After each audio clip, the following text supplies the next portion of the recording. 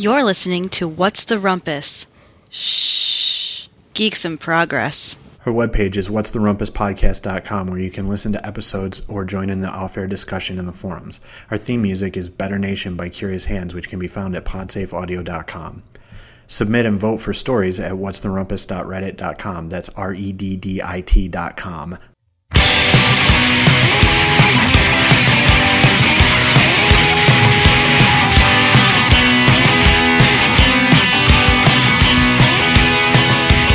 Welcome to another episode of What's the Rumpus. I'm Adrian Hanna. Earl Thomas. All right, so the first and obvious news this week is that Steve Jobs died on, what day was that? That was Wednesday? It was Wednesday. Yeah, so... I was playing for Zen, too. Yeah, so I don't know that there's really anything to be said about that, especially if you pay attention to any news source of any kind. It's pretty much been played to death at this point. So, boo. Our Tumblr. Yeah, totally. So, yeah, sad day, I guess. But I'm sure... So, go ahead. I'm just the story that you sent me to talk about this was from Slashdot. It just says Steve Jobs dead at 56. But if you look at the tags, the first three tags are obit, which is normal, not Microsoft, which is kind of funny, and then ISAD, ISAD, all one word. And then, of course, the first comments are sent from my iPhone, and his final will stated he be buried in a glossy white coffin with no visible hinges or latches, with rounded corners. Totally. Or a glass box. I that was something I wanted to say too, is the Slashdot story. They say Apple co-founder Steve Jobs was found dead in his Cupertino home. Like nobody was around and somebody just walked in and he was dead. Also, it makes me think of every celebrity obituary that's come out that's been drug related, because it always seems like was found in a hotel room under mysterious circumstances. And in this case, it's just, Steve Jobs dying of cancer. Did you see the troll Steve Jobs death thing? No. So, the meme where you get where you basically fuck everything up and you put like a picture of Mark Twain next to a quote by I don't know, some other famous dead writer, and then attribute it to a third famous dead writer. Oh yeah, I know what you're talking about then. Yeah. And there was one of those that said R.I.P. Steve Jobs, creator of Twitter, and it was a picture of Bill Gates. Yeah, I did see that one. So I just figured that there probably wasn't a whole lot to talk about with that, but Yeah.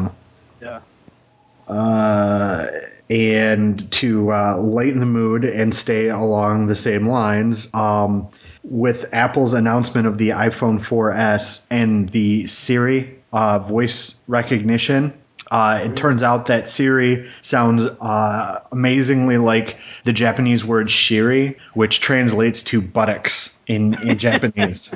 So press a button on your new iPhone 4S, and you can talk to the butt to make it make your phone do things. That's awesome. Which everyone knows that you never go ass to mouth. It's funny. We're living in a time when any product you create, you have to translate into all possible languages before you sign on before you choose a name, and then you have to make sure that the domain that all of the domains are available. Yeah. Well, like the Zune translates into something dirty in some like Middle Eastern language. Oh, interesting. And then there's Siffy, which already sounds like syphilis, but apparently is actually what they call syphilis in some Eastern European country. Speaking of Eastern European languages, there was a great post on mental floss. This is not on the list of things to talk about, but I think it's really interesting, and it's sort of in line with what we're talking about. It was a list of words with no English equivalent.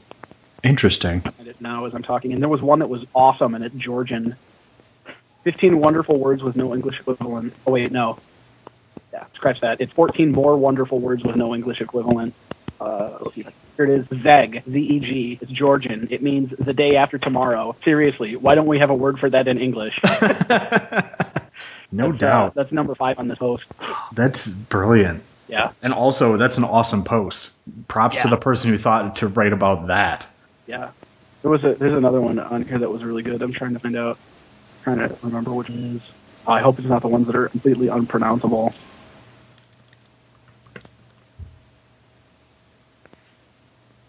This is it. Tartle. The nearly onomatopoeic word for that panicky sensation just before you have to introduce someone whose name you can't quite remember. Awesome. Totally awesome. So I was just looking on the internet for a list of products with inappropriate names. Apparently there's a detergent powder called Lemon Barf.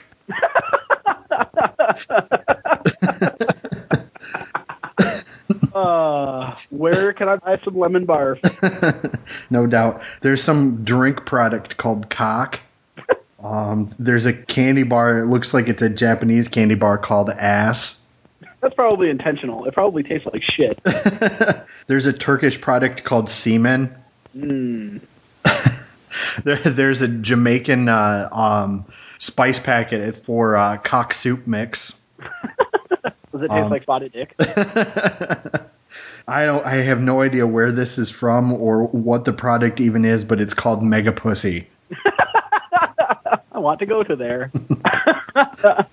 And there's a non-carbonated beverage called Erectus, which has a really weird looking dude. This is so weird. There's a fart bar. That's my favorite kind of bar. Golden Gay Time. What? Happy Crack Popcorns. Okay. Oh, wait a minute. Oh, no. Oh. Okay. So I somehow auto-type my... Oh, no. Okay. If you Google fart bar, the first...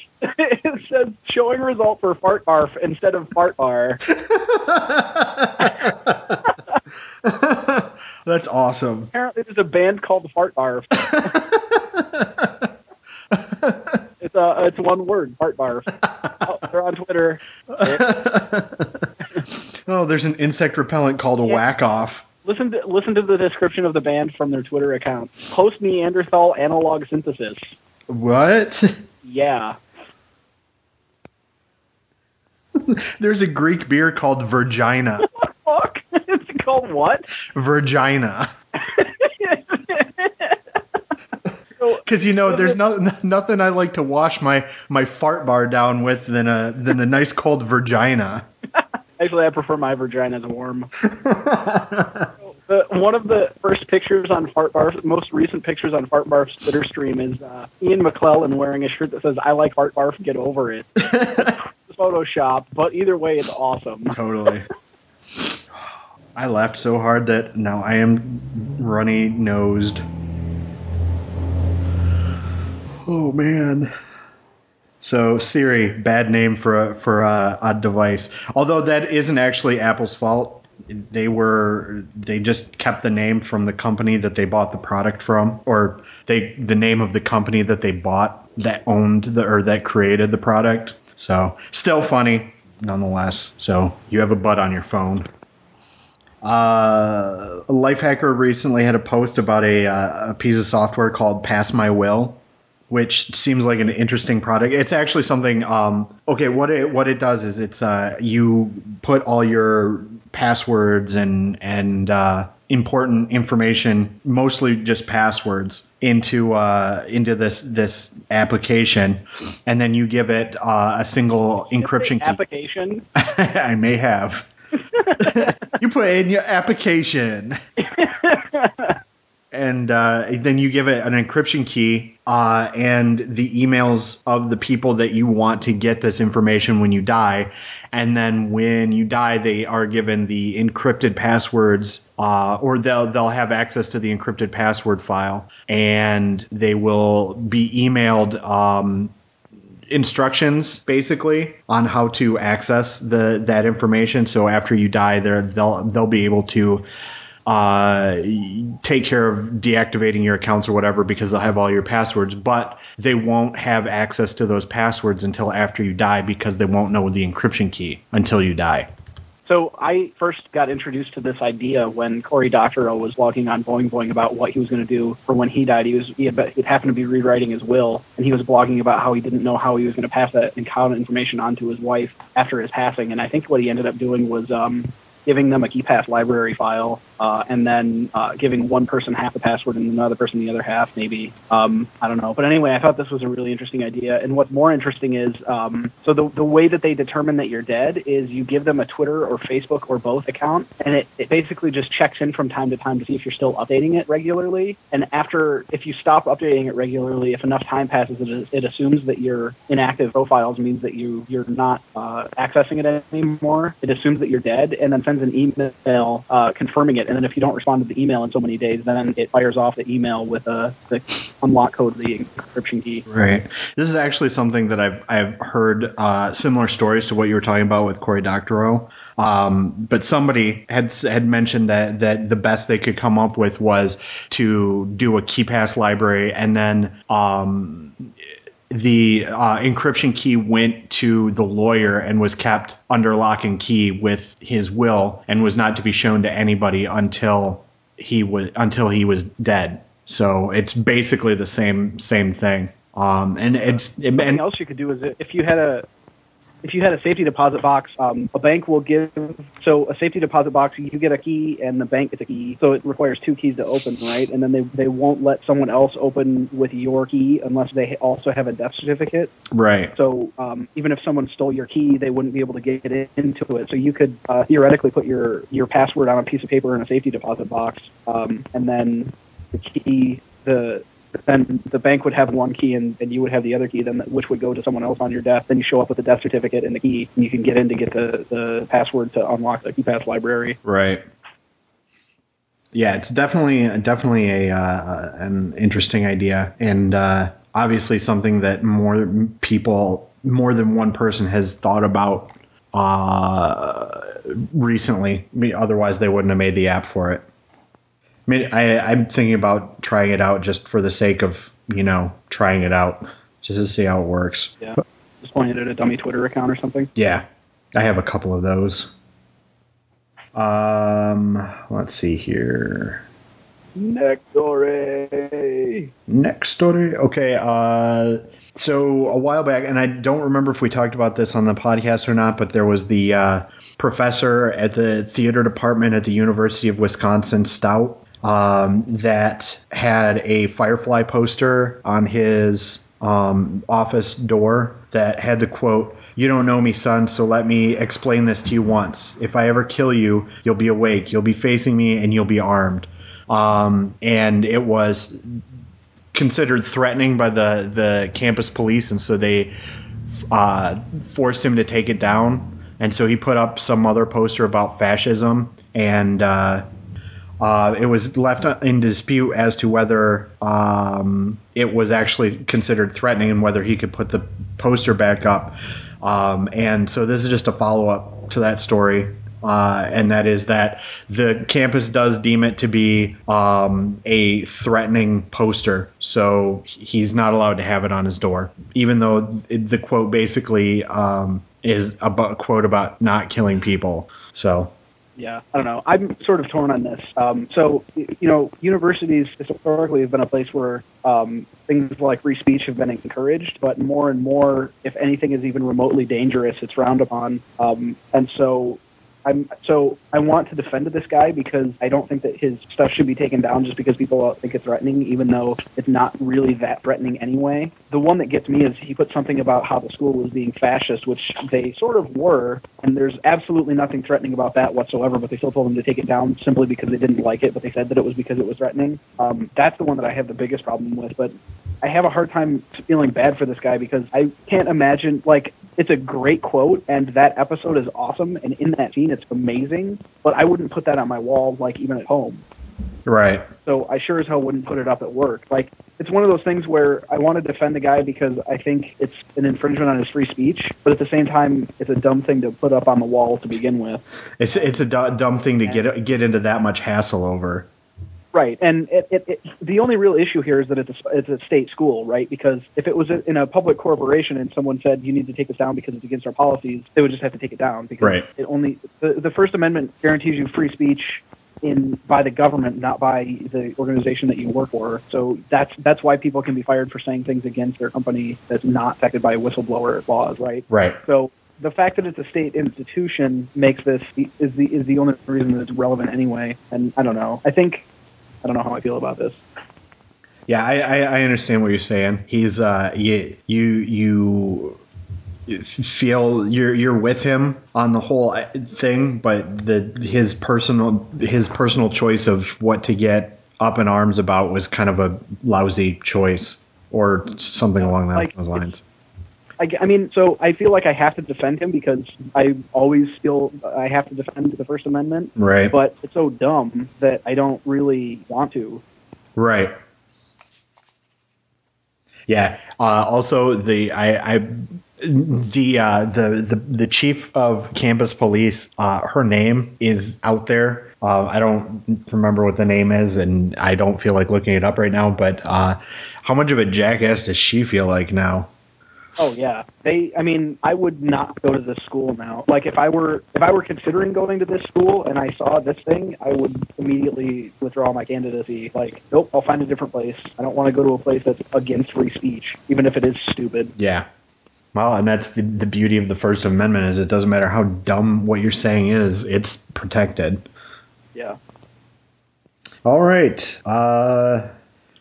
Make your own speed vest to show motorists how fast you're going and keep you safe. This is basically you go ahead and explain it. Right. So I've been seriously considering unfollowing Lifehacker recently because most of their posts basically suck now. They're all either rehashes of old stuff they've already covered or links to, I don't know. It seems like they don't produce much content anymore. But I really like this one, and I think I've complained about that on the podcast a couple of times. Yeah. This was a really and it's from Instructables, and I never would have seen this if it weren't. Oh no, sorry, Make Magazine. I never would have seen it if it weren't for Lifehacker, and it was a redeeming post in a day when they didn't have a whole lot going on. But it's basically a bunch of I don't even know what it is that's on his back, but it's essentially a jacket, and on the back of it is lighting of some kind. It looks kind of like a rope light, except it's super thin. It's actually called electroluminescent wire or L wire. So it's right. So it's wire that glows when you pass current through it. So it's like a light. But essentially, so across the back, like where a player would have his name on a football jersey, it says My Speed, and then it's powered by an Arduino. So below that, the wire corresponding to the number of his speed glows. So there's a whole bunch of numbers there's 0 through 9 superimposed on his back, and in the picture it shows he's going 23 miles an hour because the 2-3 is lit up. He's going Michael Jordan speed. Yes. So essentially, when you're if you're on the road with a cyclist or even a motorcycle rider, it's hard to gauge how fast they're going sometimes. So if you need to get around them or past them or something, you can gauge their speed by looking at his back, and it just tells you how fast he's going, so that drivers know how to adjust for him. Very cool. Do you watch the Ben Heck show?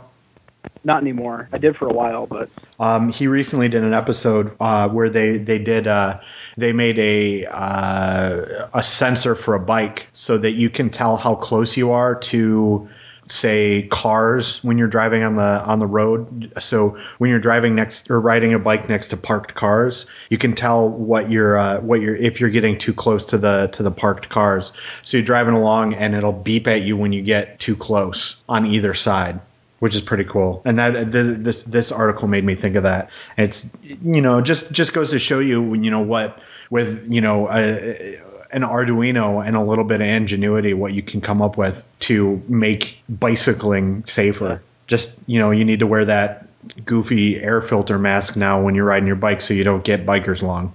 Yeah. I'm always interested in projects like this that come up, that takes an Arduino and comes up with something interesting to do with it. Mm-hmm. Okay, so there's a new service that offers to pose as a fake girlfriend for you. The companies or the what's that? Go ahead. Oh. So it's the company or the website is called fakegirlfriend.co. And you don't even have to sign up. You just go and it tells you the phone number that you get a hold of. And so you put it in your phone as whatever you want your girlfriend's name to be. And then you send a text message to them. And then they'll send you a cutesy, pseudo-random girlfriend message back so that you can prove to your friends that you have a girlfriend, even though you really don't. This is pretty lame. Yeah. So the headline, when I read this headline, what I imagined was like people hiring actresses to pose as their girlfriends or something. In reality, it's just a text message box. Yeah, it's not even like a phone call. I mean, and this kind of stems from there's the in Korea they have the same thing, and they've had it for a long time now, and with them they'll actually have a girl call you to talk to you to pretend to be your girlfriend, so that with this it's like anybody can text the phone number and get a response back that I'm a girlfriend kind of thing. So yeah, pretty lame. Yeah, super lame. I don't even know why I wanted to talk about this now. The tagline for the website is because you don't want to look lame. As if faking a relationship isn't lame at all. Right. Followed up immediately by the person that posted this article. Yeah. I don't know. That seemed more interesting when I decided we should talk about it, but really it's not. True story. Oh wow! This article that you shared for this, or whoever shared for this, it goes on to talk about how in China, young men and women are known to advertise on internet forums for fake partners to take home to introduce to their families during holidays, so that they don't seem super lame for not having a significant other. That's significantly more interesting than the SMS service. Yeah. I'm kind of tempted to send a message to this service right now so that we can see what kind of messages. I'm on it. Thankfully, there's Google Voice, so I can block this number later if I want to. All right, so the number is 212-804-6979, and I am sending a message from my Google Voice number. Holy fuck! Okay. I gotta show you this picture. It's while you were monkeying around, I was dicking around on Park. It's a post about a German arm wrestling German arm wrestler, and his fucking right arm is like 7 times the size of his left. All right, I'm waiting for that. If you take a skinny little nerd off the street who's like underdeveloped, and then cut off his arm, and then put a linebacker's arm on, and that's what this guy looks like.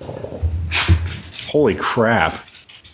He's super scrawny, except for his one arm is like the rest of it is like half his body weight. That's crazy. Okay, so I got a message back, and it said, "I'm lonely. Wink, wink. He, he, he." Oh, that's super lame. I am sending another message saying this is super lame. So naturally, if there's a picture of a guy who has one arm that is super developed compared to the other, there's going to be a lot of masturbation jokes. You have to, oh my god, this website is chuckisawesome.org. I want to go there. Okay, I said this is super lame, and the reply back I got was I heart you XOXOXO heart heart heart heart. So. And not only is it super lame, but that girl is crazy. Yeah, and also it's non-specific, so I think you would have a hard time convincing your friends or family members that that this was a for real person and that you weren't super lame. And now that you've been caught, you're even lamer for trying to use a fake girlfriend. Yeah. All right, so I don't know if you remember this from. I think it was like 4 years ago, almost 4 or 5 years ago. Do you remember the company SciStar? Yes. SciStar was a company that made a pretty hefty profit for a while, making Macintosh clones, or as they've come to be called now, Hackintosh computers. Basically using cheaper hardware that is still compatible with Mac OS. Whichever version, it was still compatible, so you could still buy Mac OS, install it on the hardware, and then run your own Macintosh computer without actually spending $7 billion to get it. And they were served with a cease and desist letter from Apple, and then they were sued, and they were given an injunction, so they weren't allowed to make products or sell them anymore until the court case was handled. Well, the court case has finally been handled, and the Ninth Circuit Court of Appeals ruled mostly against SciStar, basically meaning that they are going to be going out of business. Basically, the only thing that they ruled in favor of SciStar with was that certain portions of the case should not have been sealed, or the court orders should not have been sealed. So they basically got boned in the court proceedings. I don't really think there's much else to say about that, except for that kind of sucks because, you know, it was the only way that some people could get access to Mac OS, and Mac OS is a pretty slick operating system. I have nothing to add. Okay, finally we have a fail of the week.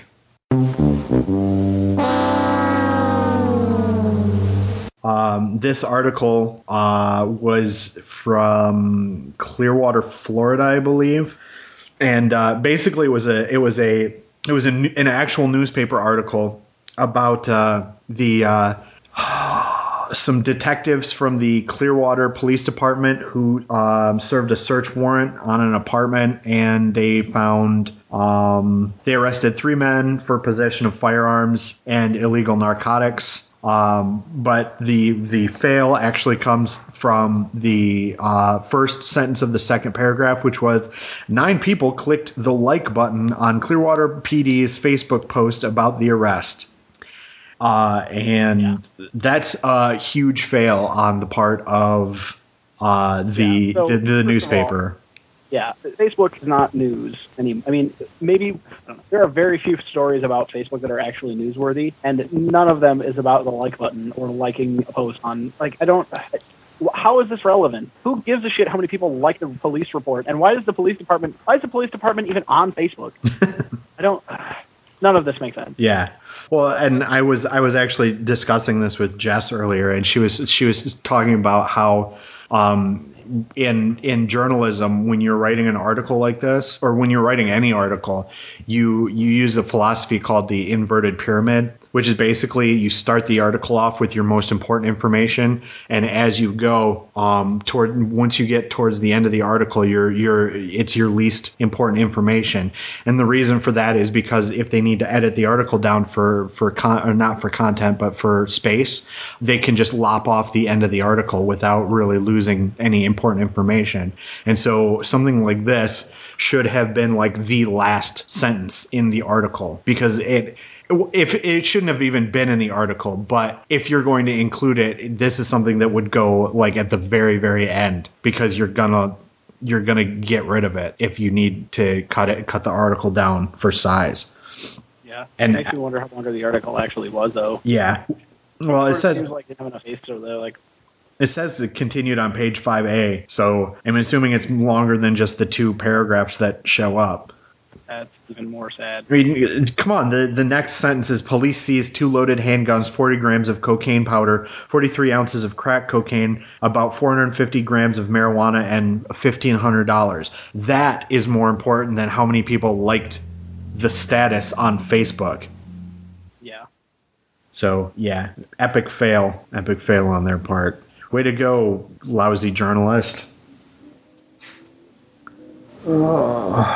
So this has been a slow week. That's all we have to talk about. Yeah. Steve Jobs dying really took the wind out of sails, I guess. Yeah. There hasn't been stuff going on. Yeah. Yep. That's. I went to a book signing a couple days ago. That was pretty cool. Yeah. I hate when people do this, but did you see my reply on Twitter to you?